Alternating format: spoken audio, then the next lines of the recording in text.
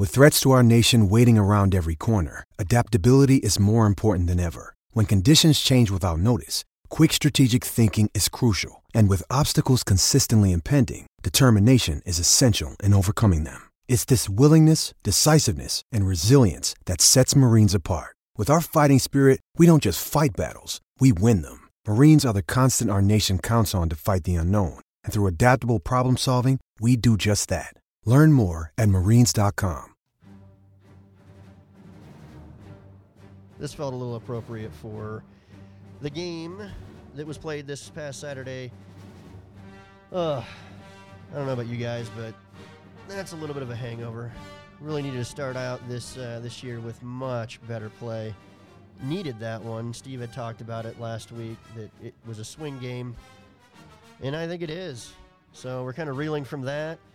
Some positives, looks like a little bit more negatives, but we won't know until next week against Northwestern. But Steve, how do you feel about what happened this past Saturday? Yeah, I mean, to me, you have to win that game, Joe. Yeah. I mean, there's no fans there, so you can totally throw out the new starting quarterback thing, and you give him some time for a little bit of rust, that's fine, but there's no intimidating environment to deal with, nothing like that. Rondale Moore is not on the field. Their head coach is not on the field, hasn't been there all week. You've got the most tenured coach in the conference. You have to win that game. And what concerns me moving forward is a couple of things that I did not like. One is, I think from a skill position talent standpoint, it's the best collection of skill position talent that Iowa has returned in a season in about a decade. I agree. And I'm probably not going to say anything Iowa fans already don't notice and know and aren't frustrated by. With the exception of Goodson, I thought that there was no real maximizing of that skill position talent. No real, hey, we've got something new here, different here.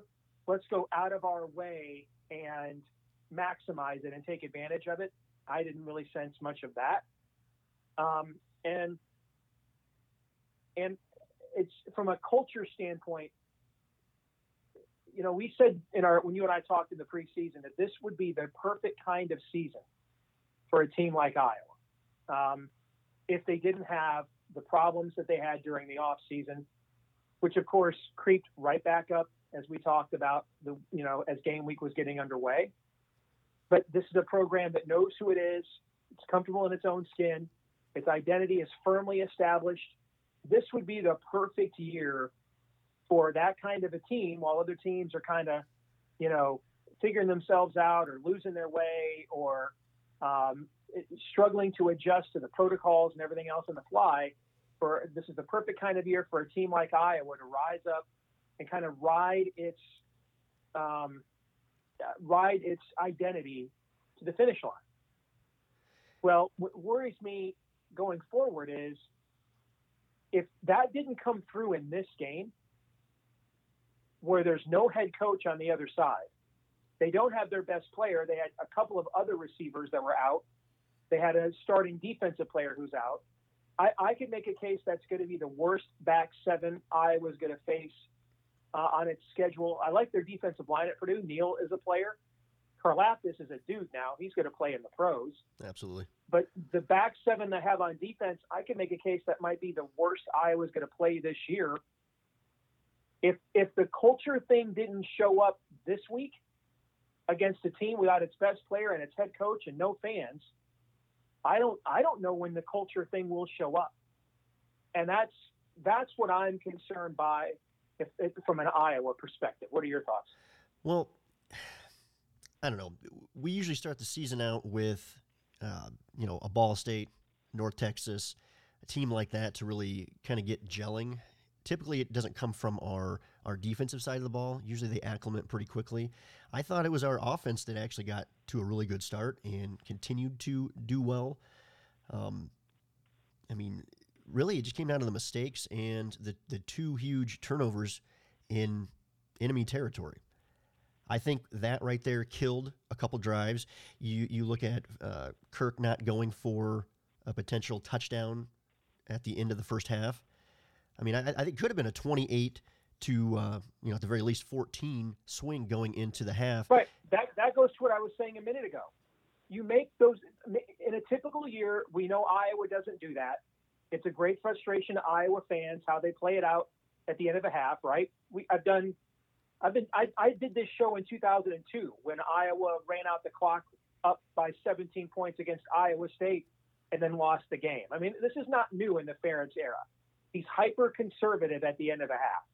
But it is new that for Iowa to have this amount of returning and experienced skill position talent at its disposal.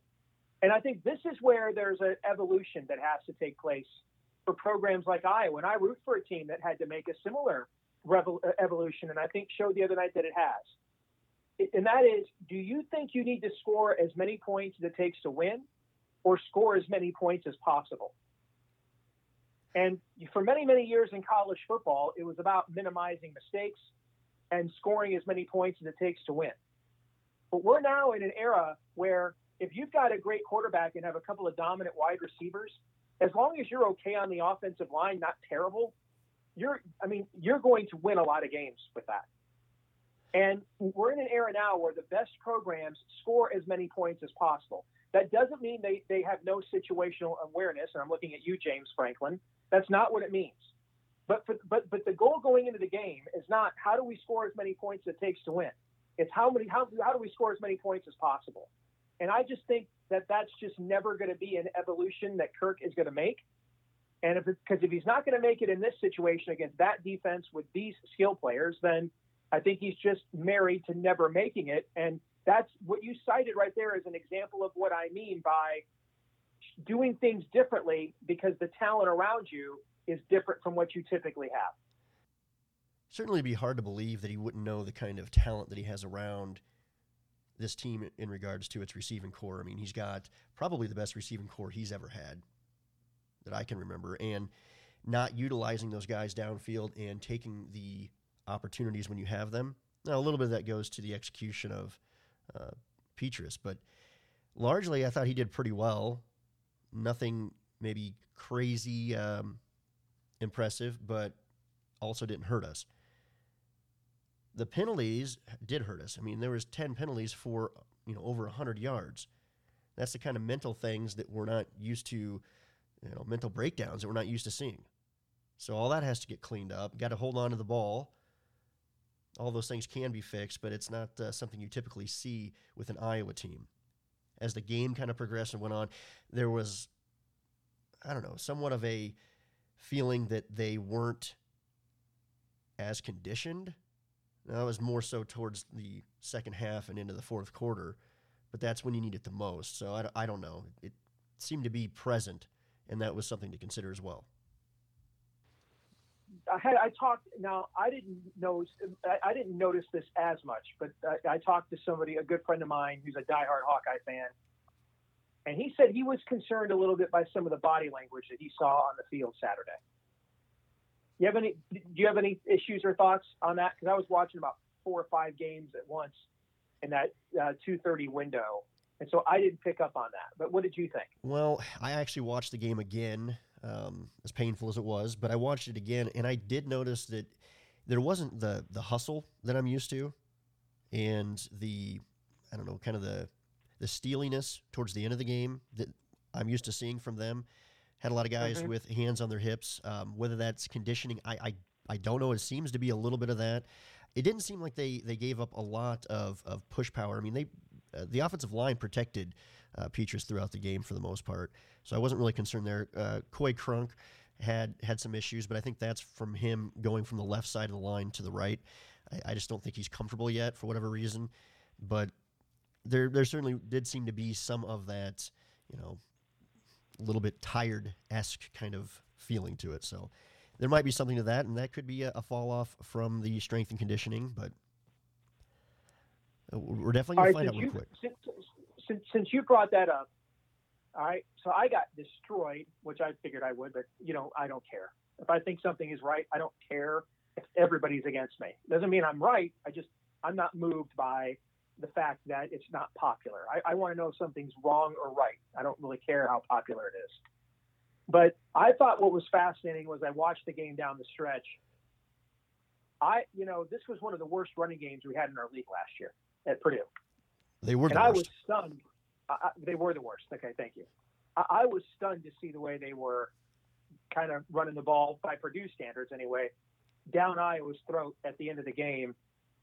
And, I mean, early in the game, it looked like every time Iowa handed the ball off, it was 8 yards. I mean, there was a clear physical superiority there that you could just see visually, even on television. But as the game wore on, it seemed like Purdue became more of the physical aggressor in the game. So is that a Chris Doyle thing? And, of course, everybody poo-pooed it. No. So, I guess the guy should never have been employed all these years then. I guess he didn't do a damn thing, didn't do anything, wasn't worth his money. I guess it was a mistake to keep him around, not just for his insensitivity, but he just wasn't good at his job, I guess. The idea that you didn't miss him, I don't understand, because when we've seen Purdue beat Iowa in the past, it's been with Joe Tiller's offense. They've out-finessed Iowa. What surprised me is that they matched Iowa physically in the fourth quarter of that game. And I don't recall a time of Purdue doing that in this era. And so what's different? What is different? I can only think of one thing that's really different. Iowa didn't have Chris Doyle this offseason. Now, am I blowing that out of proportion? What do you think? I think you have to consider it. We were getting pushed over towards the end of the game, allowing, Xander Horvath and a Purdue running game that was last in the Big Ten last year. This is the kind of stuff that doesn't happen to Iowa. Even against good teams, we don't allow them to run like this, typically. So I think you have to look towards, what the strength and conditioning is, but you also have to realize that, I guess we didn't have as much time to prepare, but this is a kind of physicality and strength programming. They've been lifting weights all year. But maybe Chris Doyle brought a lot more to it than just the strength and conditioning. He was also a little bit, you'd have to think, the mental factor. I think that went into a lot of his coaching that people overlook. So I don't know for certain that this was it. We're going to see as the games progress, but I think that's a fair point. Okay. But it's odd that, really between a new quarterback for them and O'Connell, who I thought Plummer was actually going to be playing yesterday, but turns out it was O'Connell. He did a nice job. If you follow Purdue fans on Twitter, they weren't happy that O'Connell won the starting job. I'm pretty sure they were happy after that game. He was they were happy afterwards. You're right about that. He was consistent. He didn't make a whole lot of mistakes. He did throw a couple picks. One was towards the end of the first, I think it's the first or second quarter, just an errant throw, but it didn't matter. We only got 3 points off of one of those and didn't do enough to, get more points on the board. So he didn't really hurt him. What hurt us more than him was just Bell. Him getting open so many times where there wasn't a receiver for 5-10 yards anywhere near him. Didn't understand that. Usually that's not a characteristic of our defense at all. Yeah, what's your take on that, given he was by himself? Obviously he was on your radar. He had a big game last year. He was by himself. Probably their number 2 receiver in the game was a true freshman who hadn't played a game yet. What's your read on how the Iowa defense 13 catches, he was the offense. What's your read on that? I was surprised they just let him go off. Maybe they didn't get that Bell memo, but he's the guy that almost beat them last year and pretty much single-handedly beat them this year. I think there's a lot of, just confusion on the team. A lot of people missing right coverage calls. Lack of experience in the linebacker positions. Kerner did pretty well. You had some good things, too. You had Chauncey Golson and Davion Nixon doing well. But largely, the rest of the offensive line didn't really have a push to put a lot of pressure on O'Connell. So, that could have led a little bit to it. We were also blitzing a lot more than what I'm used to seeing an Iowa defense do.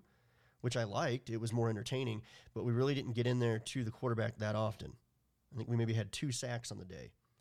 But allowing Bell to get open space in coverage and behind coverage is something that was very concerning. So I don't know. I think Bell is going to be one of the best receivers we face all year. Rondale Moore would have been better. Agree with that. And he was the freshman of the year in the Big Ten last year. I agree with that. Yeah. I'm glad we didn't have to have Rondale Moore as well. That could have been a real nightmare. What are your thoughts? I just, on one hand, I feel like I'm contradicting myself because I talked about Hayward, the lack of culture, or about the lack of culture and identity. And now, I'm like, why don't you make adjustments? So I just think that this is a year when you look at, we've seen now, you're seeing opt-outs at Baylor, 11-win team last year. You're seeing guys opt out now after a few games. Kansas. You've seen there's been some opt-outs at some other teams after they're kind of out of it. I think you're going to see more of this as the season goes on. I wonder about a team like Penn State, which already had Michael Parsons opt out. Pat Freiermuth almost did. If they lose to Ohio State Saturday and fall to 0-2, where does Pat Freiermuth then reevaluate where he's at and say to himself, well, why am I doing this to, play in the Outback Bowl? I don't, guys didn't think that way 10 or 20 years ago, but they do now. And I think go ahead. You want to address what I was? It's such a unique year for it, but I have seen a lot of that. Guys are if the season is, perceivably a wash, you look at Penn State, which you called, by the way, getting upset by Indiana. Guys that are on the team are kind of looking at the situation of a shortened season anyway, kind of an asterisk season, and thinking, why am I going to lay it out on the line this year when I can kind of get a pass because of this year? I don't think it's too negatively impacting as far as the NFL is concerned, just because it is this year. So yeah, they're saying, hey, forget it. I'm not going to potentially injure myself or get embarrassed as the season goes on if we're not going to be playing for something. It's unfortunate. And here's where I think that relates to Iowa. We don't really know what the guys on this current team think about what's gone on all offseason. We don't really know. And I think a lot of what they think probably comes down to, in the end, how good is the team? Meaning that if the team is good, then, that's ultimately what I came here to school for. And, it's easier to set things aside. The team starts struggling, and then, maybe I do have an opinion, if you know what I mean. No, absolutely. And I just think you're not going to have too many opportunities in our league this year where you're going to play a team without its best player and its head coach. And I think when you get that opportunity, you have to take advantage of it. And not taking advantage of it, is going to lead to more people asking the questions about the team and their focus and their mentality going into every game. Didn't really close any wounds there. It just kind of maybe even exposed more. And that question is going to keep on popping up. As much as I hate having to think about it, it hasn't been silenced. So until that happens, we're kind of at where we're at. Right. And that is my fear.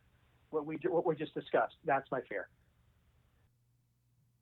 Well, and then there's other impactful things, such as just hearing that Wisconsin has their starting quarterback who has tested positive for the Rona and may even be the backup. So that's 2 of their main guys on their team that may be completely. I mean, they're definitely going to be looking at that 21-day restriction put on them by the Big Ten.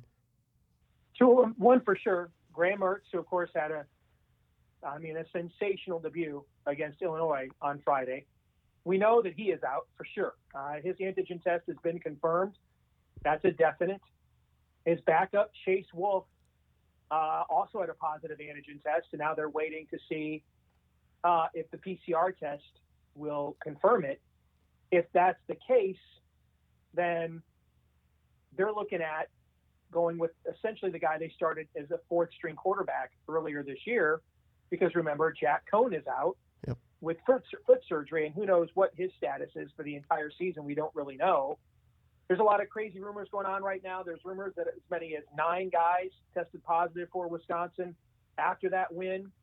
I think on their last roster, that was what they reported as a roster. I want to say it was like 113 guys. I don't know what 5% of that is.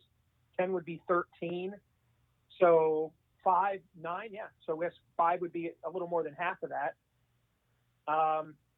Or it would be exactly half of that. So you'd be at 6.5. So 9 positives, if that's true, would mean that game's not going to be played on Saturday against Nebraska. And it would be a no contest. We already have, and what that would do is, remember, according to right now the rules in the Big Ten, you have to play a minimum of 6 games to be in consideration for winning your division. Well, let me rephrase that. If a majority of teams in the conference have played a full season or have played at least 6 games, then you have to have played at least 6 games in order to be considered. So if that game is already in jeopardy, I mean, depending on how many of those guys are out, Wisconsin's got 9 guys. Because here's the thing to keep in mind, Joe. Nobody tested positive on Saturday. On Friday, because Wisconsin played Friday, right, against Illinois. So nobody tested positive on Friday. Otherwise, they would not have been able to play in that game, right? That's crazy. That means if there's that many positives, they all tested positive on Saturday. That would mean that they are over the limit to play a game for the next 3 weeks.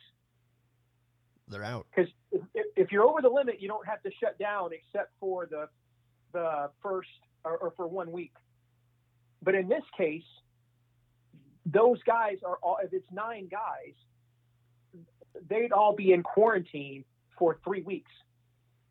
So that would mean Wisconsin would not play the next 3 games. Well, and I think that's what's crazy about the Big Ten is they're the ones that are only really doing this.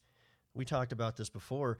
Their strong restrictions on positive testing, not only players, but on the team, that 5% leads to teams that are going to fall victim to it and really dismantle a season and a conference if multiple of these pop up.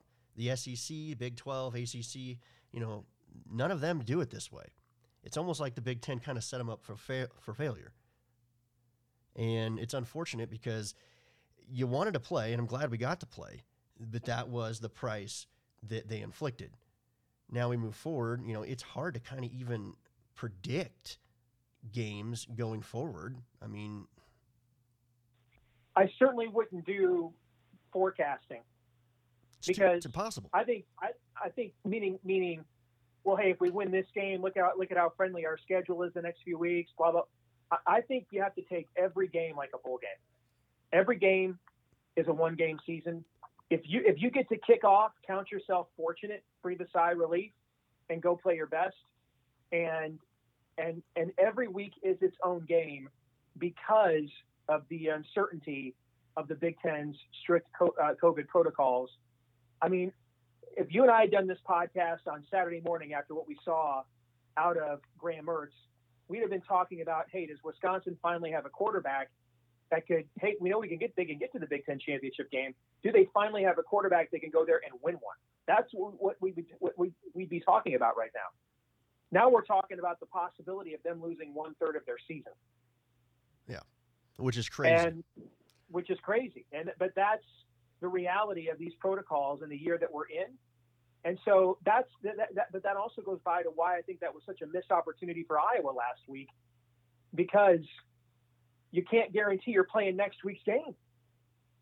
So when you have an opportunity like that, I mean, the worst thing, I'm not, as an Iowa fan, you tell me, you get to the end of the year, let's say you win out, but you have a cancellation. So you get to the end of the year and you have 2 losses, and then one of them is and then you have 2 losses, or one loss and then a COVID cancellation. So you only played 6 games going into that championship weekend. And somebody else ended up, running the table, and your cancellation was like, say, the Minnesota game, and they were the team that ran the table. Or you know what I'm saying? Yeah. I mean, you cannot blow wins like what Iowa did this past week. That's my only point. I've belabored it enough. We can move on to a different topic. I'm sorry. No, you're right. That was a team that we needed to beat. The first game of the season that we needed to win. They didn't get it done. Gonna have to move on anyways to Northwestern. Northwestern team that played Maryland this past weekend. Looking at that game, I really didn't see a whole lot as far as intel to be gained really from that game. It's Maryland after all, but they put up a lot of stats against the Terrapins. Did you happen to see any of that game? I did watch some of it. Michigan was playing at the same time, so I didn't see a lot. But it's the largest margin of victory that Northwestern has had in a conference game since 1970. That's saying something right there. It was 43-3. Looks like Maryland only scored 3 points in the first quarter and then was shut out. 537 yards, 537 total yards. That's a lot of yards, especially with a team that wasn't supposed to be that offensively talented. But again, it is against Maryland, so I really don't know. I mean, I guess Maryland's trying to challenge Rutgers for the worst team in the Big Ten this year. Yeah, my power ratings going into the year had Maryland the worst team in the conference, not Rutgers. They definitely showed it this past Saturday. All that being said, I still see a lot of bright spots for Iowa to take advantage, kind of get back on the horse, so to speak. Looking at Petras, I thought that he did a fairly good job. I know a lot of people were kind of chattering that they didn't think that he was very good, that he didn't make any electric plays, which he didn't. He didn't make anything electric.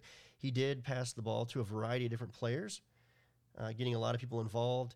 He had a little bit of a timing issue with a couple plays, throwing behind his receivers.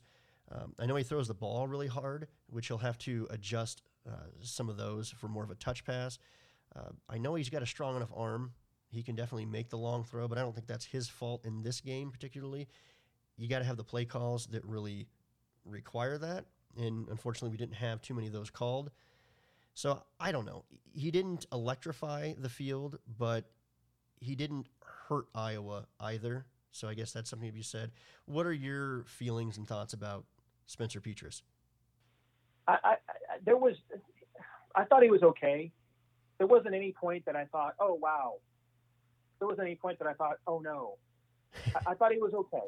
I prefer QBR over the NCAA passer rating because QBR factors in rushing stats for a quarterback too, and that's a big part of what a lot of programs require of their quarterback these days. I mean, his QBR for the game, I think, was 53 out of 100, which is not good. No, it was 53.8 versus O'Connell's 65.2. And 65.2 is not great, but when it's 12 points better than the opposing quarterback, you're going to probably win. And last year, Nathan Stanley, I counted, had 2 games where he had a sub 53 QBR, including the bowl game. And Iowa actually won, or no, it wasn't one of the bowl game, the Nebraska game. I'm sorry. They won that Nebraska game with him having a QBR. I think it was in the 20s or 30s. So I thought it was okay. There was nothing that I thought to myself, well, in a few games, that guy is a game changer, or, what the hell were they thinking by starting that guy? I just thought he looked to me like a serviceable sophomore quarterback. But there was nothing that really popped out to me. Am I missing something? No, I don't think. I mean, other than I did like the way that Brian called the game as far as passing around. I liked seeing a lot of the checkdowns that Petras made. Seemed like he made good decisions. It seems like he's going to be a quarterback a lot like Stanley was. He's not going to put the ball in a lot of positions to where it's going to get intercepted.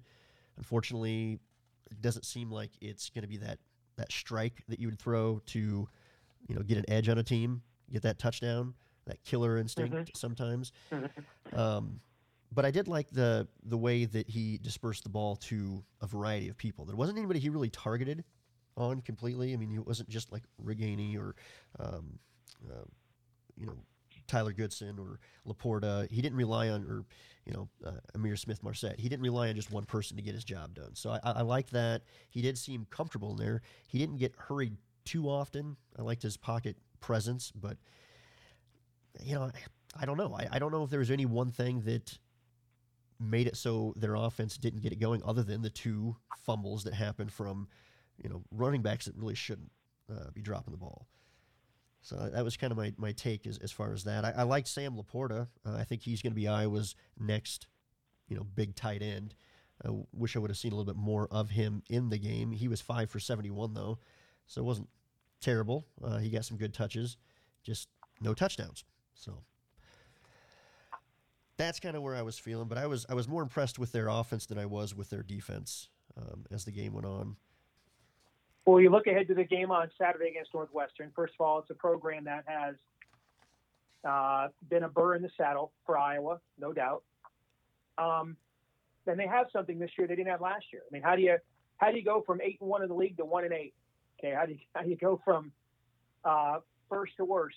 And it's the quarterback position. And you know, one thing that I have said for years is our people are used to hearing me say you can't hide your quarterback in college football, and you can't. But I also think that Northwestern is the most quarterback-dependent program we have in our conference because given their tradition and their academic standards, they just recruit at a level beneath every other team in our league traditionally. And so they require a playmaker at quarterback. It can't even be a game manager. It's got to be somebody who is multiple and diverse, and they require that, I think, more than anybody else in our league does. And when they don't have that, when they have a C.J. Bechet kind of quarterback, they're not good. Or like last year when they didn't have a quarterback. When they have that kind of a playmaker quarterback, all right, a Pat Schnur, a Dan Persa, a Clayton Thorson, who wasn't mobile, by the way, but was extremely accurate. When they have that kind of a quarterback, they're very, very good because they don't beat themselves and they're fundamentally sound. They're kind of a less talented version of Iowa. I totally agree. And this year, I think they have that quarterback in Peyton Ramsey. Very mobile, very accurate, and he's not a downfield thrower, but to me, he's a more mobile version of Clayton Thorson. I don't think he has quite that strong of an arm, but he's very, very accurate, and he's also far more mobile. And I think that gives them a threat that you have to account for in the running game now that you haven't with Northwestern for the last couple of years because that, mobility wasn't Thorson's thing after that knee injury. So I think that's an issue now where 3rd and 4 becomes a lot tougher to defend if you're not great in man-to-man coverage, so you can get right in the grill of those receivers and lock them down. 3rd and 4 becomes a much tougher down to account for now because you can sit back in your zone, have everybody covered, and do everything right. But, Ramsey just scrambles for 5 or 6 yards and keeps the sticks moving. And I think that's the biggest issue if I'm an Iowa fan I am concerned about on Saturday. Is I'm up against a senior quarterback who's played a lot of games. He has started for 4 years in this league, for now his second team. He knows what he can do, what he can't do, very comfortable in his own skin. He's in a program that's very comfortable in its own skin. And even though we all know Maryland is horrific, they're probably coming here with a ton of confidence after a win like that. Because even when Northwestern is really good, they don't typically beat even bad conference teams like that. And, so yeah, they always play Iowa well. And they know they're going to play Iowa well. So I think it's a tough spot for Iowa in this game. I think you're going to need a lot more of a pass rush and a lot more and better efficiency on the offensive side of the ball. We're definitely going to have to expect better play out of our offense, not making the mental errors and the mistakes. Can't have 10 penalties for 100-plus yards. So cleaning that up. And then, to your point, too, about the defense, they're going to have to be fundamentally sound and getting in and disrupting their quarterback. That's going to be first and foremost, the concern for them is just disrupting that kind of play, because they're not going to beat us long. It's going to be in front of us, but we have to stop them. They always seem to be kind of like just an annoying team that dump passes it and kind of grinds Iowa. Annoying is a good word. Well, yeah, they don't do anything like particularly that special.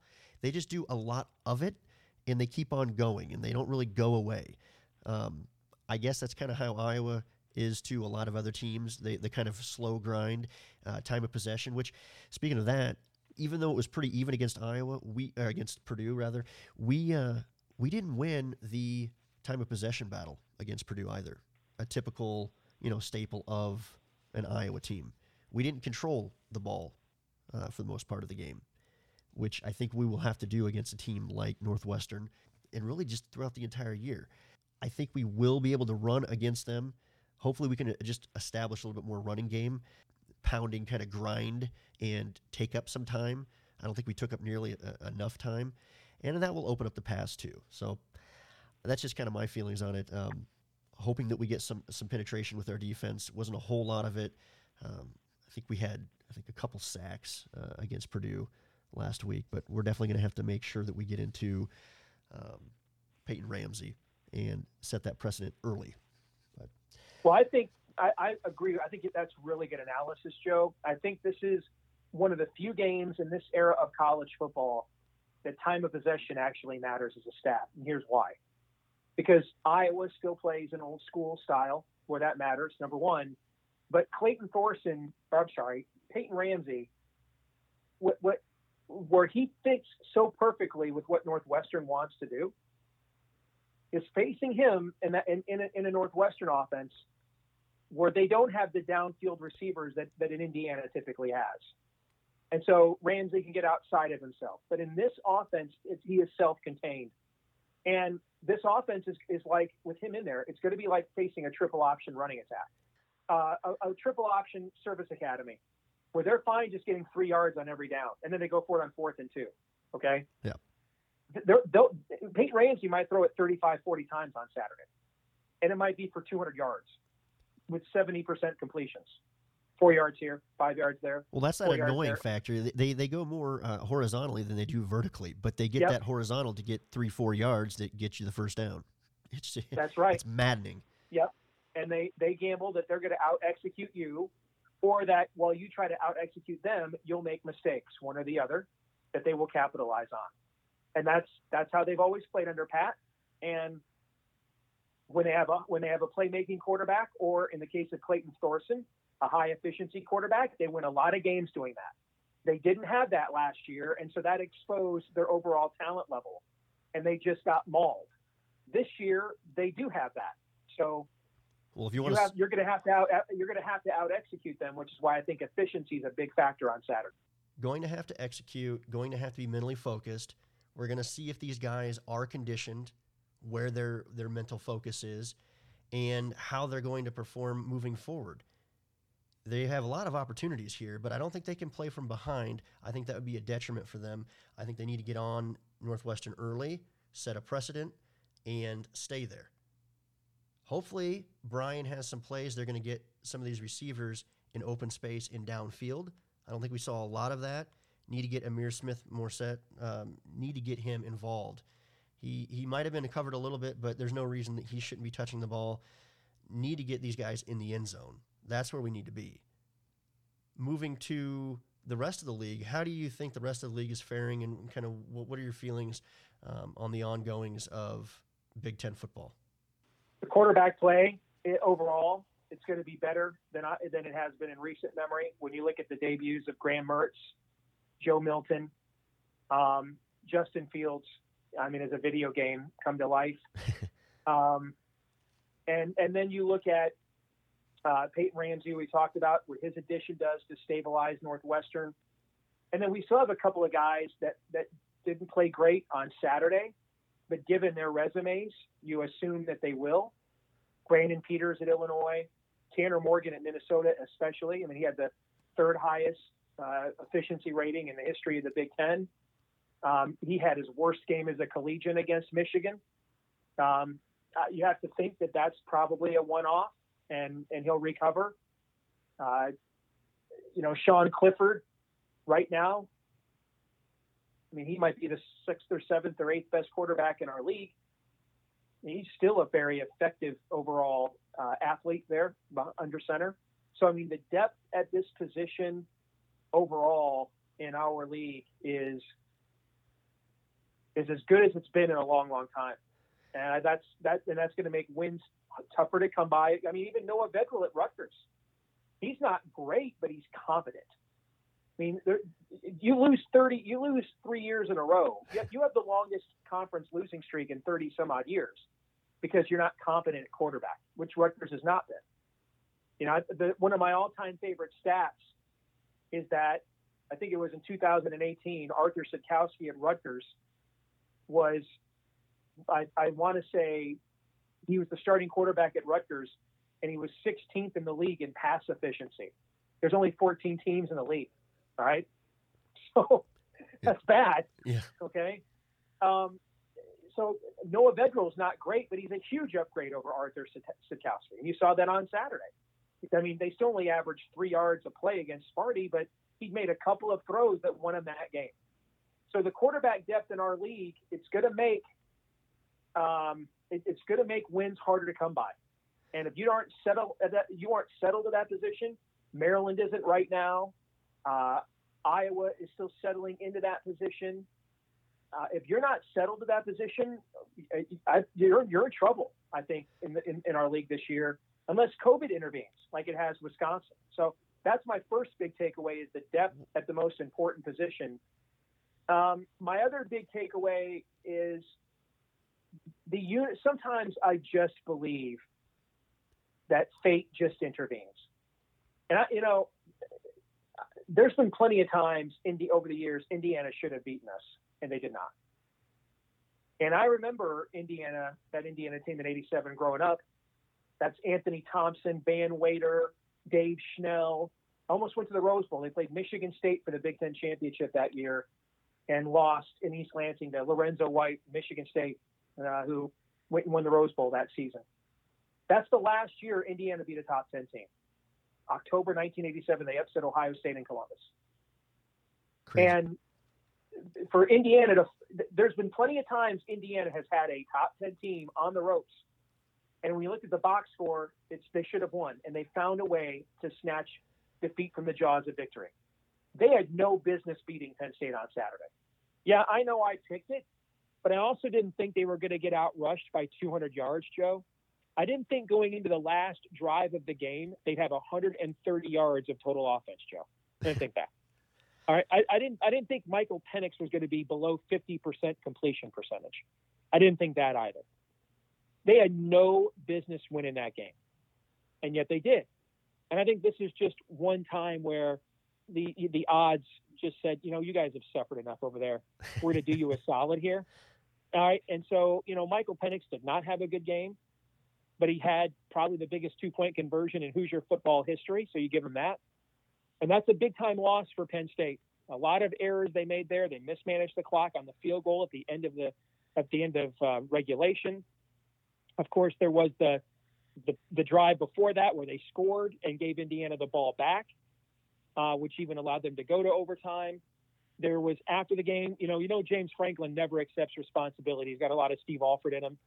So he said, yeah, we talked about just not scoring there, and then we made a bunch of other mistakes. It's always the player's fault. You go back to a couple of years ago after that Ohio State loss on the whiteout, and he said, he blamed the players. That's kind of his MO, is to do that. And it must work. Players must be okay with that because they are getting players. But now their tailback room is depleted. 5-star Ricky Slade transferred. Journey Brown, best offensive player in the program, not playing this season. Now Noah Kane, another big recruit from last year, he's out for the year. And oh, by the way, you're 0-1 and your season's on the line and Ohio State's coming to town. Good luck. Because you fall to 0-2, you're basically out of it. So that's the other big takeaway I have, is that we could be sitting here right now. Penn State is looking up at Rutgers in the East Division standings, and we could be sitting here a week from now and a Penn State team that everybody's had in their top 10, that everybody thought was the most likely to challenge Ohio State. I mean, their season could effectively be over in the first 2 weeks. So that's my other big takeaway. Your thoughts? Well, one of the things that I was thinking about as you were talking about that is, in a way, it kind of seems like it takes a lot of pressure off of some of these teams.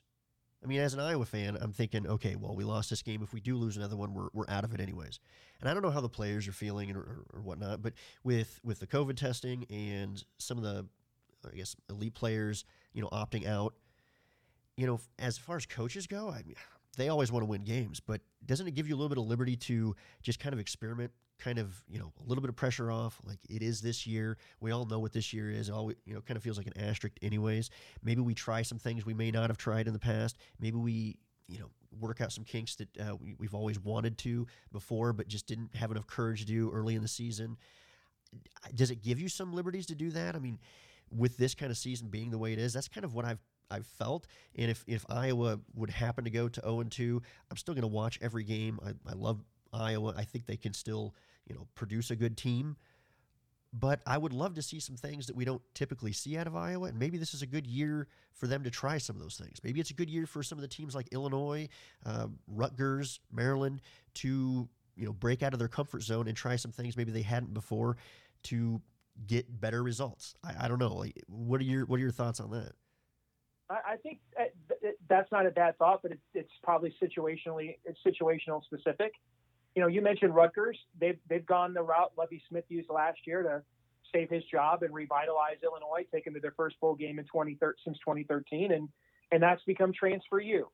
That they did that that's what Rutgers. I mean, they had 12 transfers right now in their 2D. So Rutgers is doing something different. Maryland, I think it's pretty obvious they're basically an expansion team. So they're going to play as many young guys as they can. They're doing something different too. But if I'm Iowa and I got a head coach who was basically called a racist for 6 months, who's already on the last legs of his tenure, and now I'm getting sued and my administration's in the crosshairs and everything else, I got to win some games, bro.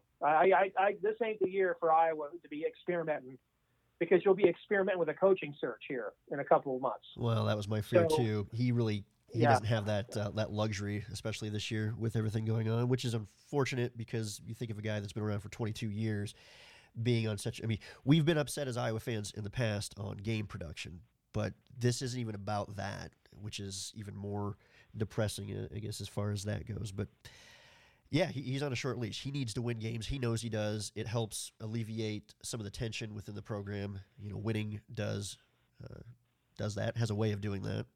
From Penn State, I came into this year with with everybody coming back basically, and then COVID hit and I lost Micah Parsons, but then I brought everybody else back.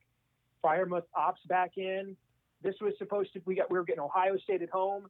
This was going to be the year to get over the hump, and now it's not looking like that. So I can see maybe why a Penn State fan could say, "Hey, if that's where we're at, then let's play as many of these young guys as we possibly can." But I really think it's situational. I think some schools can look at it that way. Other schools cannot, depending on what their situation is. I know you've got to be pretty happy. Your Michigan Wolverines were able to dispatch Minnesota the other day, so that was good for you. Looks like by all accounts, they're probably number 2 in the league after Ohio State. Again, I think you can't make a lot of future predictions because, hey, if tomorrow Joe Milton is positive for COVID, okay, you see what I'm saying? We don't know. Here's what I think. I think that the way, not just that they won, but the way that they won and the way that they played. Michigan scored as many points as it could, not as many points as it needed. And that at least gives me some hope that, I came into the season thinking things had kind of plateaued under Harbaugh, and we were just going to be a 9-3. More, like I just said, Northwestern's a less talented version than Iowa. I thought we were just going to be a more talented version of Iowa and just be 9-3. But the way they played on Saturday night gave me some hope that maybe they can still evolve. But we'll see. I really think you got to take it week to week in this era. Do you have a team? Can you play?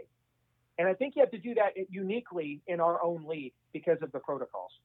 So I don't know. I think we're also still thankful that we even have it. Well, there's that too. I mean, we have football. And you also know your basketball team is going to be phenomenal.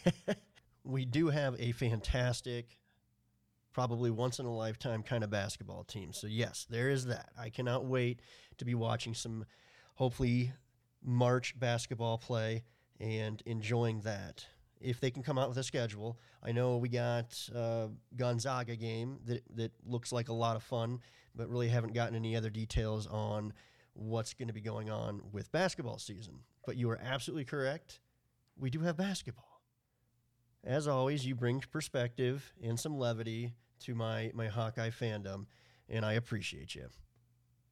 Hey, if you're looking for somebody to give a contrarian take that might be right or wrong, I'm your guy, man. Thanks for having me. Appreciate it. Thanks, Steve. Another episode in the can. Hope you guys enjoyed it. I'm Joe Hugan with Hawkeye Nation. Enjoyed doing the podcast today with Steve. Hope you guys got something out of it. A lot of good analysis from Steve. He always brings it to the podcast. So hopefully we can continue to have him on. If you guys have any questions, hit me up at Twitter. It's just Joe Hugan, and I will be sure to contemplate those and also respond to you there, as well as asking Steve some of those questions as well. So hopefully we can get a victory this coming Saturday and put the Wildcats in our dust. And until then, I'm Joe Hugan, and go Hawks.